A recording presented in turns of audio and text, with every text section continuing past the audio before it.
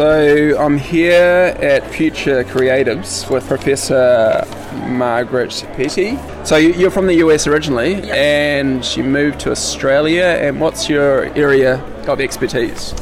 So my background is as a design historian, so I come from a design foundation, but my area in which I practice right now is entrepreneurship and innovation. So I look at that particularly in terms of what universities can do to help drive and support innovation in our ecosystems, and then also looking at what we do to support students to get these 21st century capabilities around entrepreneurship and innovation. Cool. So yeah, that area, innovation and entrepreneurship, so it's forever changing, especially innovation's new ideas, so it's new ideas coming out all the time. So how does a university curriculum keep relevant with, I guess, the current industry trends that you have? It's such a big challenge and an important thing for universities today, and that we, one, understand what the current trends are, and not only what they are, but what they're going to be, and particularly around technology, where we see, a lot of innovation work focused and rapid development and, disruption as we hear about. So how do you, as a university, which is, fairly highly regulated and has lots of governance around curriculum, stay up to date? So at the University of Technology, Sydney, where I am, we've developed a new program and faculty called the Faculty of Transdisciplinary Innovation. And what's interesting about that is it's a degree that brackets onto any other degree in the university. So what I could be doing is, let's say, computer science, and then I can do this bracketed degree in creative intelligence and innovation that allows me to translate the depth of the discipline across new and emerging challenges. So there's lots, I think 300 or 400 industry partners. So each studio is done with an industry partner. They bring their problems to the table. So the students are learning in real time what innovation looks like, how they bring disciplinary knowledge to it, and in the context of what's happening today and what companies want to understand. So we're getting the companies coming to us now because they want to see what our students think about the future. So that was specially designed to respond to that problem, because you kind of have to keep some consistency in those discipline areas. You can't change them as quickly. And I guess, can you teach networking? Because as a startup, you may know your product or service, but at the end of the day, it might be who you know, who can invest in the business. So is that taught, or is that just down to individuals? I think that's such an interesting one, because sometimes we talk about what you can teach and what you can learn, and sometimes in the university it's about creating the environment where someone can learn that, like the importance of networking. Whereas, if I had a lecture 101 networking, would you learn as much with a professor telling you about what networking is, or if you're put in the environment where you have to do that?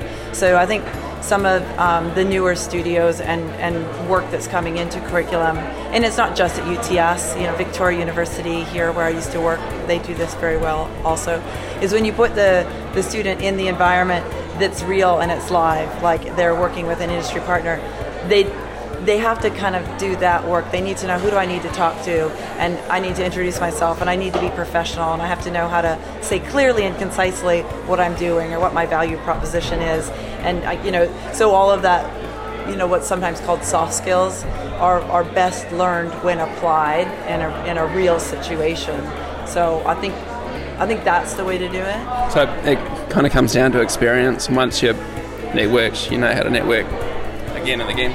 Yeah, and also I think it's important to know, like, when you fail, like, oh gosh, I really flubbed that, and that person looked at me like I was crazy, and next time I need to, be more clear or more confident. So I think it's like you need to get the experience in real time, which has both the success and the failure, because, as humans, we learn very quickly in applied situations, where when it's theoretical, I think it takes much longer. Cool. So you're in New Zealand for Future Creatives. Can you tell us a little bit about what you're talking about here in New Zealand? Yeah, so I've developing some new material. Okay. So it's a bit of a new area for me, but one of the things when you're looking at innovation, and particularly the pace of disruption and change in our environment, how do you navigate that one as a leader? How do you navigate that as someone who works in teams? And how do you know what you don't know? So my talk is really looking at mental models and different ways of decision making and different ways of being able to expand your own ability to imagine. So kind of like, how do you imagine the unimaginable? You know, how do you kind of take what is the inevitable and say, actually, it's not? And when we can do that mentally, creatively, what becomes possible? So that's my thought bubble I'm exploring at the moment. That sounds really awesome. You mentioned failure before. Can you tell us something that you failed at recently and that you've learnt to correct your failure? Oh, here's one. This is my biggest, most recent failure that I've learned a lot from. So as I was saying, I look after innovation in the university. It's a strategic portfolio.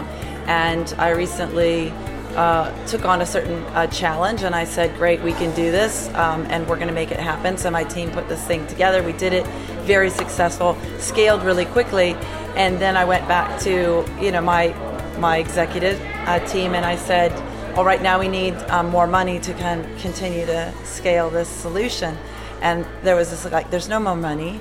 And I thought, and it was in part because I think that I didn't set out well enough at the beginning what success would look like and then what it would require to continue to be successful. So I think I kind of caught some people off guard. And so I thought, all right, for myself, what I need to do is be really clear whenever I'm starting something new about not just my vision, but like what does that vision need in practical and financial terms, and that everyone's across it. So that was really good. I mean, it's a little bit of a hard lesson, but it's one where I thought, that's great. Actually, that's great feedback to me, and that's going to help me do what I do better. So this is why I appreciate failure, and I want to take as much out of it, because we learn so much more in those moments than when we're like, hey, high five, I killed that one, you know. Yeah, true. So yeah, I myself, I like pies, like steak and cheese pies. So they give me a lot of comfort and satisfaction to eat a really good pie. So what gives you comfort and makes you satisfied on a professional level? Oh, you know what makes me the equivalent of a pie is that when I see someone on my team blossom, like you give someone a little bit of a challenge and a little bit of freedom, and I say, like, just surprise me, and then they do, and you see this human, potential just like burst out, and sometimes, it's simmering, but it's beneath the surface, and when you can figure out how to like unlock someone, like, it's the full flavor. Yeah, it's so good. It might even be better than a steak and cheese pie. That sounds way better. Yeah, great. Thanks for that. My pleasure.